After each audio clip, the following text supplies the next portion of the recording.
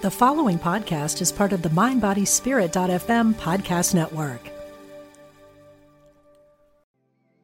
Want to fearlessly explore your creative spirit? Join artist Susie K. Edwards for Path of the Butterfly, a weekend workshop at Omega Institute's beautiful campus in Rhinebeck, New York, May 24 through 26. Experiment with a variety of art forms, engage in mindfulness, walking, and silent meditation, and discover a new and free-flowing creative vision. This workshop is for beginners and professional artists. Learn more at eomega.org/thrive. This episode is brought to you by Shopify. Whether you're selling a little or a lot, Shopify helps you do your thing, however you cha-ching. From the launch your online shop stage, all the way to the we just hit 1 million orders stage. No matter what stage you're in, Shopify's there to help you grow. Sign up for a $1 per month trial period at shopify.com/special offer, all lowercase. That's shopify.com/special offer. Support for this show comes from Inner Engineering, a program to empower every human being with the tools for well-being from the distilled essence of yogic sciences. Visit www.innerengineering.com to learn more. From Spirituality and Health magazine, I'm Rabbi Rami, and this is Essential Conversations.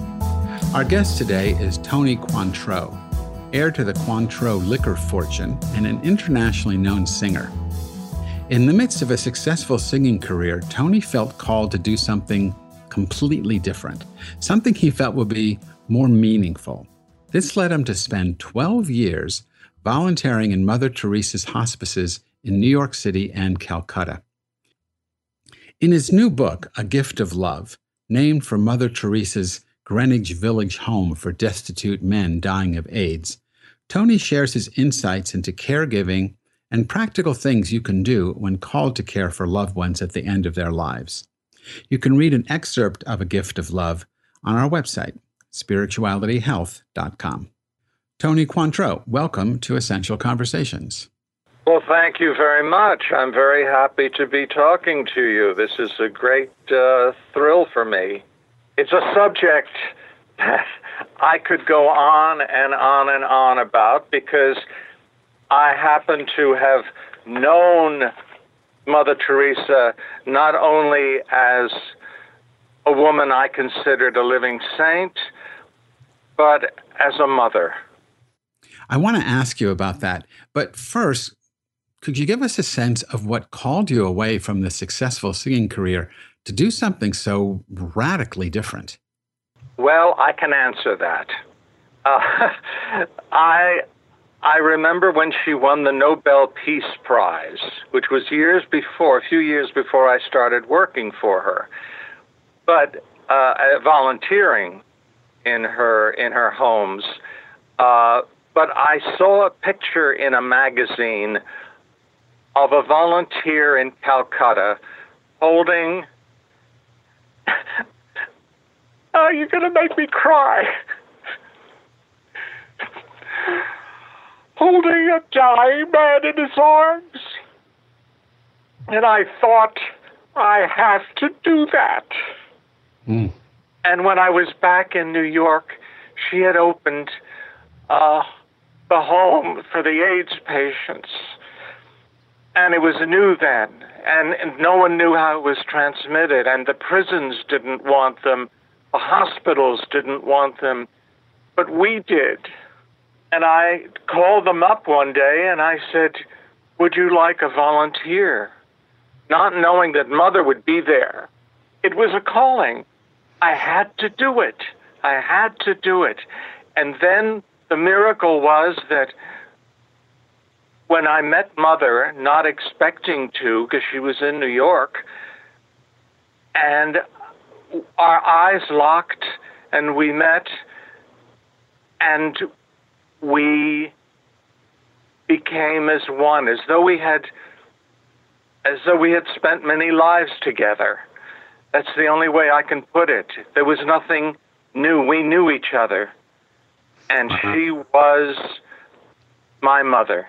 So just A moment ago, you called her a living saint, and last Sunday, Pope Francis canonized her as an actual saint.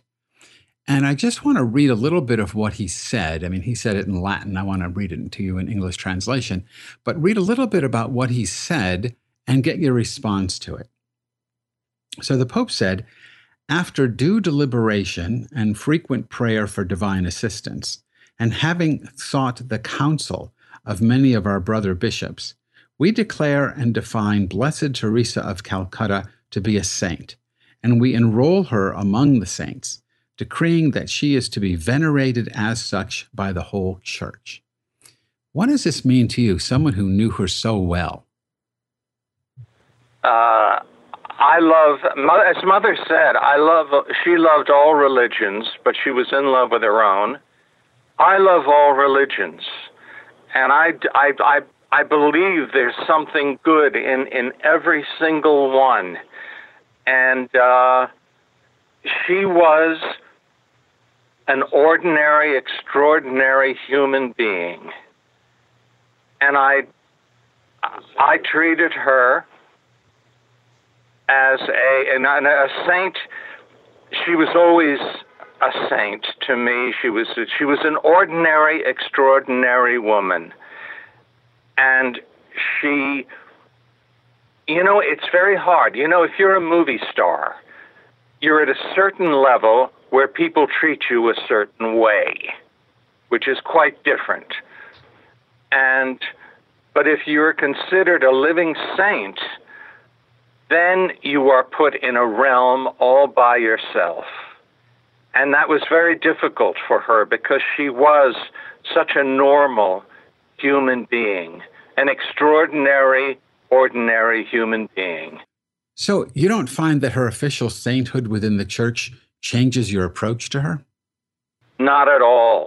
I loved her unconditionally, and she taught me about unconditional love.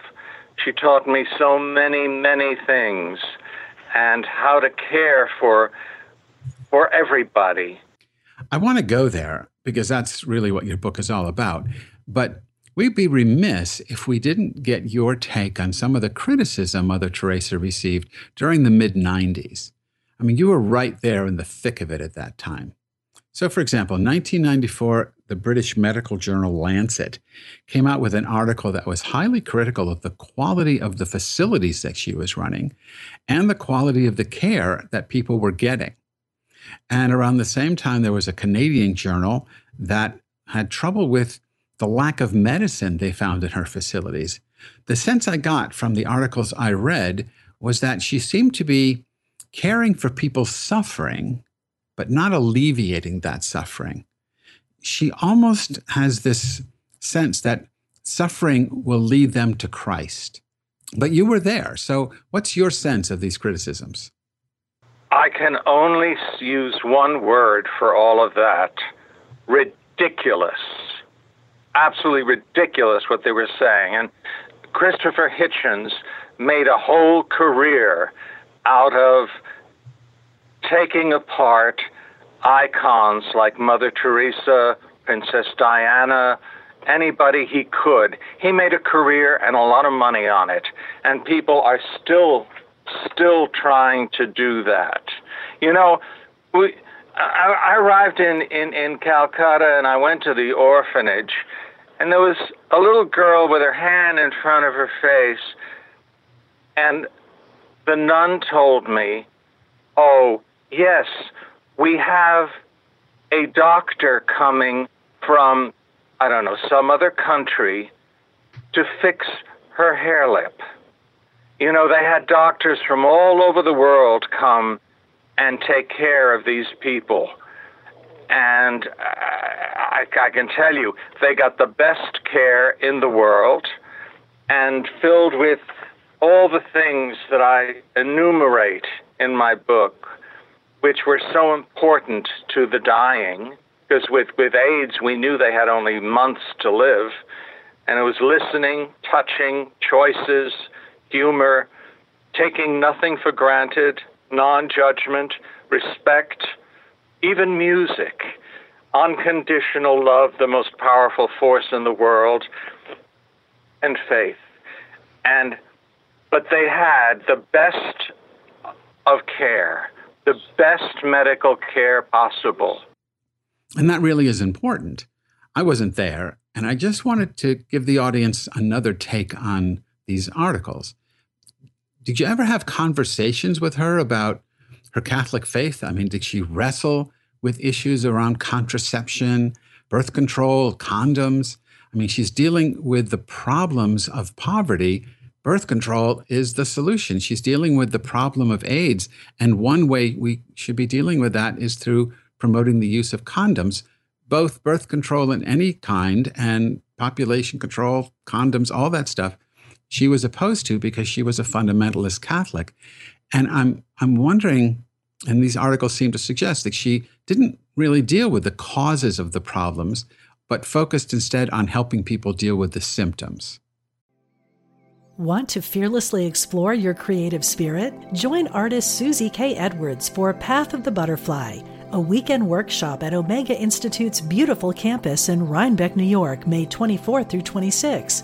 Experiment with a variety of art forms, engage in mindfulness, walking, and silent meditation, and discover a new and free-flowing creative vision. This workshop is for beginners and professional artists. Learn more at eomega.org/thrive.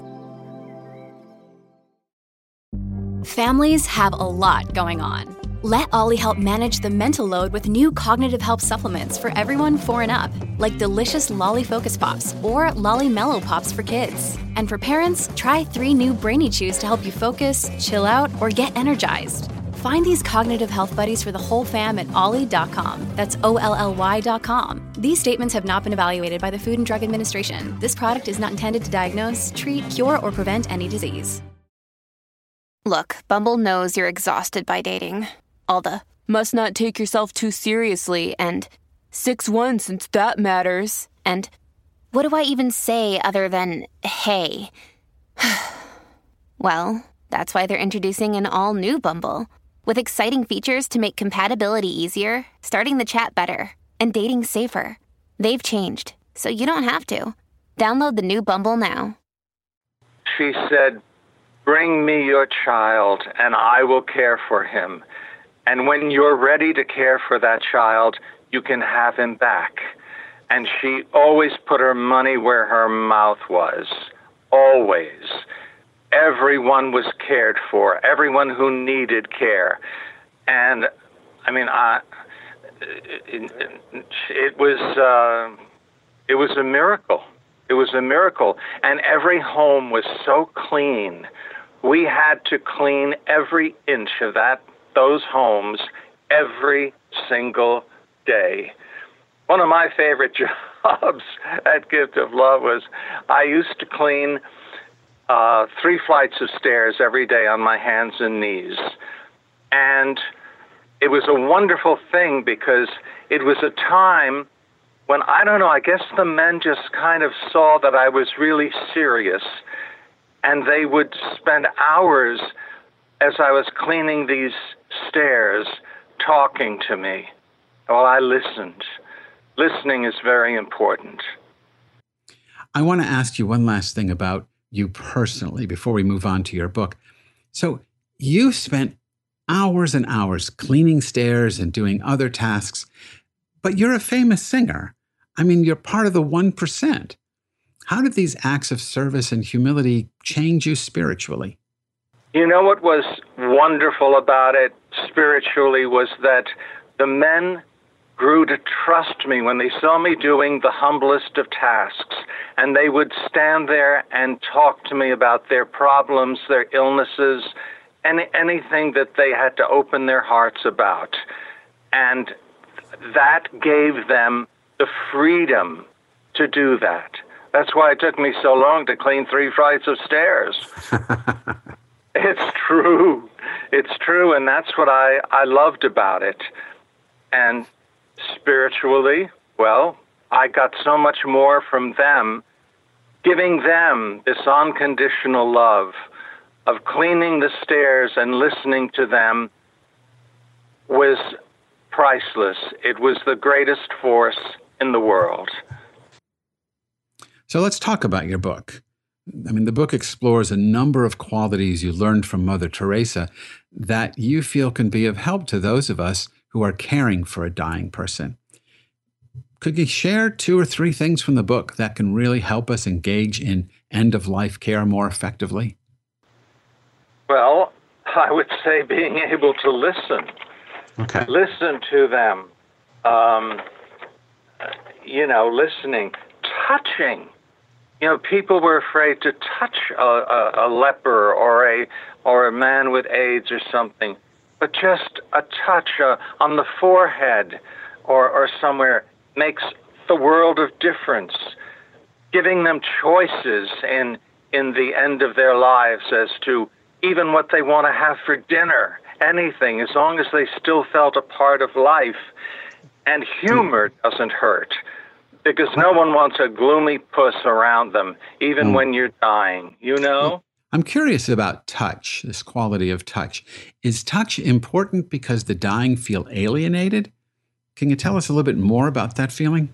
Well, my aunt was had her leg taken off, and she was in horrible pain and suffering, and I was very young then. I was in my 20s. And my mother did something very uncharacteristic for my mother. And she went to her sister and she started to caress her forehead. And the next day, when I went to the hospital to visit her, she said, the most healing moment that I felt yesterday was when your mother was caressing my forehead. I never forgot that lesson. So that's, the magic of touch. I never forgot it. And, of course, unconditional love is so important. And, when the men were dying, I would use my singing. I did it, just started by accident, just thought of it one day. It came to me. And Wilfredo had just come from the hospital, and he had maybe 2 weeks to live. He was a young man. He was 26. And as I was caring for him, doing anything I could to make him more comfortable, I started singing very softly, "Take my hand, precious Lord." And I sang it over and over and over, very softly. And within 15 minutes, I saw the fear leave his face, the pain leave the rigidity in his body. I saw a complete transformation in Wilfredo. And I used that again hundreds of times afterwards on other patients. So let me ask you, on behalf of the listener, in a sense. I mean, as a rabbi, I've been in a lot of deathbeds, and I absolutely believe in the power of music, whether it's sung by the person who's there. Sometimes I would do chanting with, next to the person. What if you're the caregiver and you just feel this is not something you do? You don't even sing in the shower. Because music is important, and I think you make that point very clear. But if you can't do it, I mean, you're a singer, but if you can't do it, if the person can't do it, what do you suggest they do? Do you something? Put on a CD of some peaceful, calming music, or something that you think would be important, that would matter to them. It can be any kind of music. You know how mothers sing to their children, and how healing that is for the children. I mean, my mother couldn't sing a note. Her mother was an opera singer, but my mother couldn't sing a note. But I never forgot the silly little songs that she sang to me when I was a child and I was going to go to bed. And what a difference it made. Yeah. Oh, that's beautiful. It's a perfect place to end, and we are out of time. My guest today was Tony Cointreau, author of A Gift of Love. You can read an excerpt of the book on our website, spiritualityhealth.com. You can learn more about Tony's work on his website, tonycointreau.com. And Tony, just thank you so much for being with us on Essential Conversations. Well, thank you very much. It's been a pleasure. Thank you. The pleasure was all ours. Support for this show comes from Inner Engineering, a program to empower every human being with the tools for well-being from the distilled essence of yogic sciences. Visit innerengineering.com to learn more. Essential Conversations with Rabbi Rami is a project of Spirituality and Health magazine. Visit spiritualityhealth.com and subscribe to the magazine in either print or digital formats, and download the iTunes app for this podcast. Essential Conversations is produced by Ezra Baker, and our program coordinator and executive producer is Alma Tassi. I'm Rabbi Rami. Thanks for listening.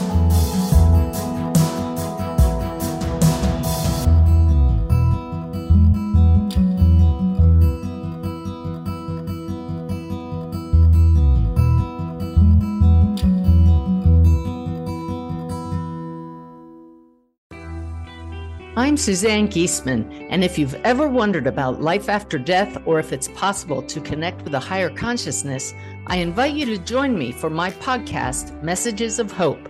It's my mission to share with you that our loved ones who have passed are always with us, and we are so very loved. I want to teach you how to live a consciously connected and divinely guided life. Listen here on the mindbodyspirit.fm podcast network.